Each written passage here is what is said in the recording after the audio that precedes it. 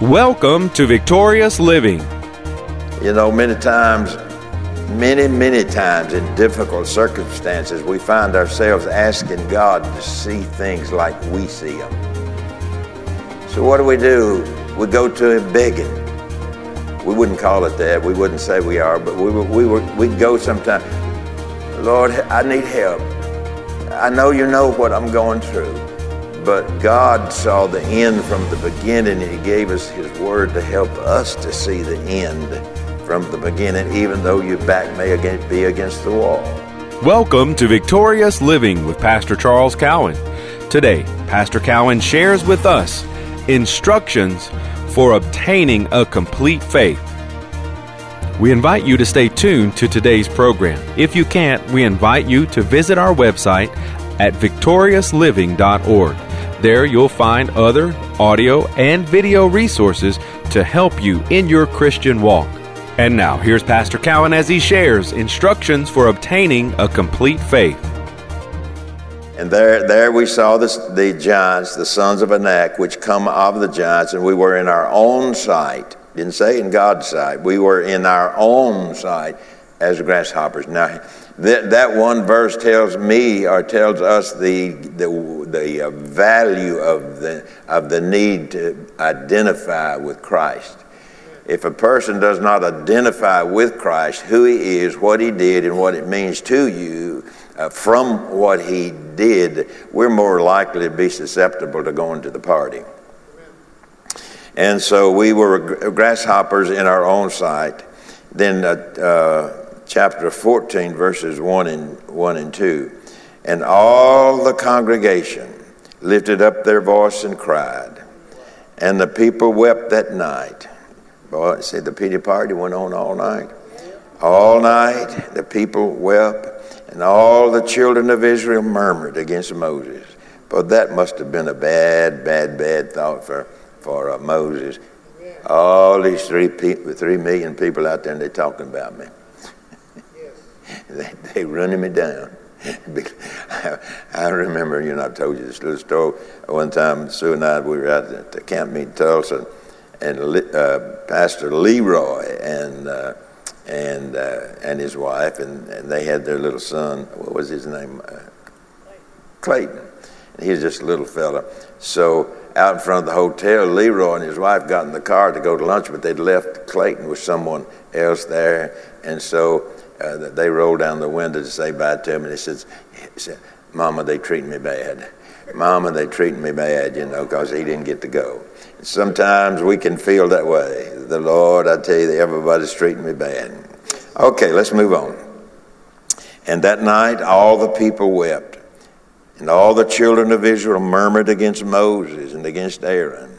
And the whole congregation said unto them, "Would God we had died in the land of Egypt, or would God we had died in this wilderness." Now you see that spirit's on them. That spirit of complaining, that spirit of feeling sorry, that feeling is on them. Now what are they saying? We wanted to die. Wanted to die out there in the wilderness. So all I'm saying to you is this story is to make us aware that Satan will try to work you over in your time of testing and trial. And what's he want to do? He wants to keep you away from your answer. Where is our answer? Our answer is in the Word of God. Amen. And Satan wants to keep us away. So what happens? People fall away from. Are y'all here today? I had a little question that came to me because I'd made a statement. Yeah, I do believe that this present situation that we've been in for the last 3 or 4 or 5 years, it is a ploy of the adversary to draw us away from what we know, where we've been taught, fitting into the falling away. Now, I know people would say, "Well, I ain't falling away. I still believe in God." I know people that's devil's beaten up that believes there's a God. Come on. And so, sometimes we say things that there really is no substance behind it. There's no substance of faith behind it, And a person the other day asked me, said, "Well, I believe, ain't that enough?" Well, believing is a part. Believing God is a part. I mean, you got to believe before you can have faith. But if you can believe something and still be out in the wilderness. Amen. But believing it and then doing the instruction is two different things sometimes. I know what the Bible says. You know, they may argue that. I know what the Bible says. I've read that. Well, are you doing it? And so that makes all the difference in the world, because just because you believe it doesn't mean it's coming to you.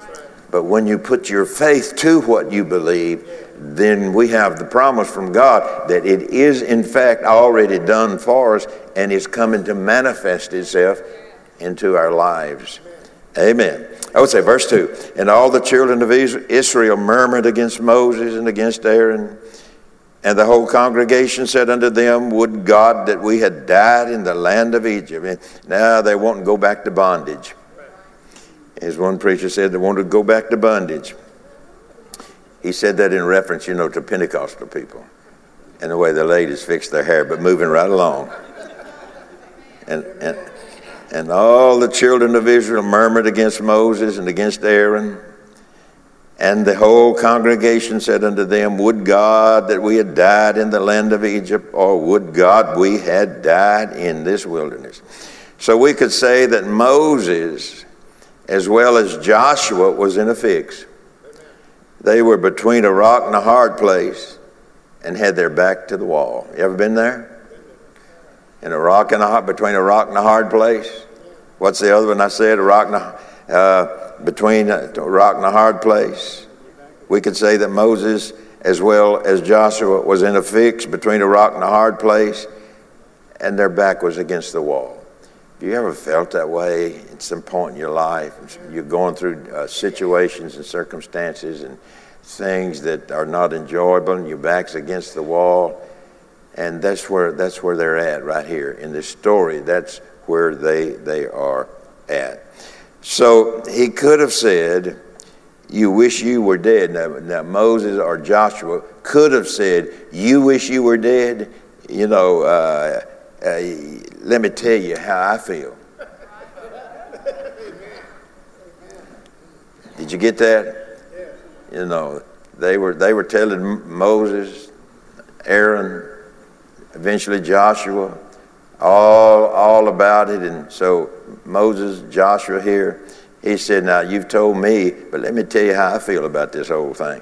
He said, I wish I hadn't come out here with you folks. Amen. And so we see then that if you read it right, there's instructions involved in all of that. Simply this lesson: in the worst of circumstances, in the natural, God tells Moses and Joshua to have good success. You could have said, oh, you got to say, God, you want me to have good success in the middle of all this mess that's going on in my life? And so in the worst of circumstances, in the natural, look how God saw it. See, if you never see how God sees it, you're never going to have any faith to receive it. I'm never going to have any faith to receive it. I can say I'm a believer, but I'm not going to have any faith to receive anything if that's how I feel about it. And so the worst of the circumstances in the natural, God tells Moses. Once we come to the place that we understand that God sees everything and that nothing escapes his eye, nothing escapes his knowing. So God knew the end from the beginning that he had for the children of Israel, but they didn't. Amen. And so with our faith, part of our faith is to see the end from the beginning. And so your back's to the wall, you're going through all of these things. But we see it like God. We are to see it like God sees it. And, many times in difficult circumstances, we find ourselves asking God to see things like we see them. So what do? We go to him begging. We wouldn't call it that. We wouldn't say we are, but we go sometimes. Lord, I need help. I know you know what I'm going through, but God saw the end from the beginning, and He gave us His Word to help us to see the end from the beginning, even though your back may be against the wall, even though you might be in the most severe of circumstances in your life. We got to see it like God sees it. And this, I like what John Osteen said, and remember, it came to pass. He took that out, a little bit, but he said, and it came to pass. It didn't come to stay, but it'll stay as long as you let it stay. It'll pitch tent, and it'll stay as long as you want it to stay. All the while asking God to do something about it. And God is just screaming, I've already done something about it. And I've already given you instructions concerning it. Now, why don't you get up and go do it? And see it like I see it, God says, knowing that we're walking through these things, but we're walking toward our victory. We're walking toward the victory that's right out here in front of us that God has already provided for us. We're walking toward our victory. What's happening? Satan is throwing roadblock after roadblock after roadblock to keep us from reaching our destination of enjoying the victory that He's already provided for us. So in many times in difficult circumstances, could find ourselves, I don't know that you have, so don't get offended at that. Many times in difficult circumstances, we find ourselves asking God to see things the way we see it. And so we start to talk to Him about how we see it.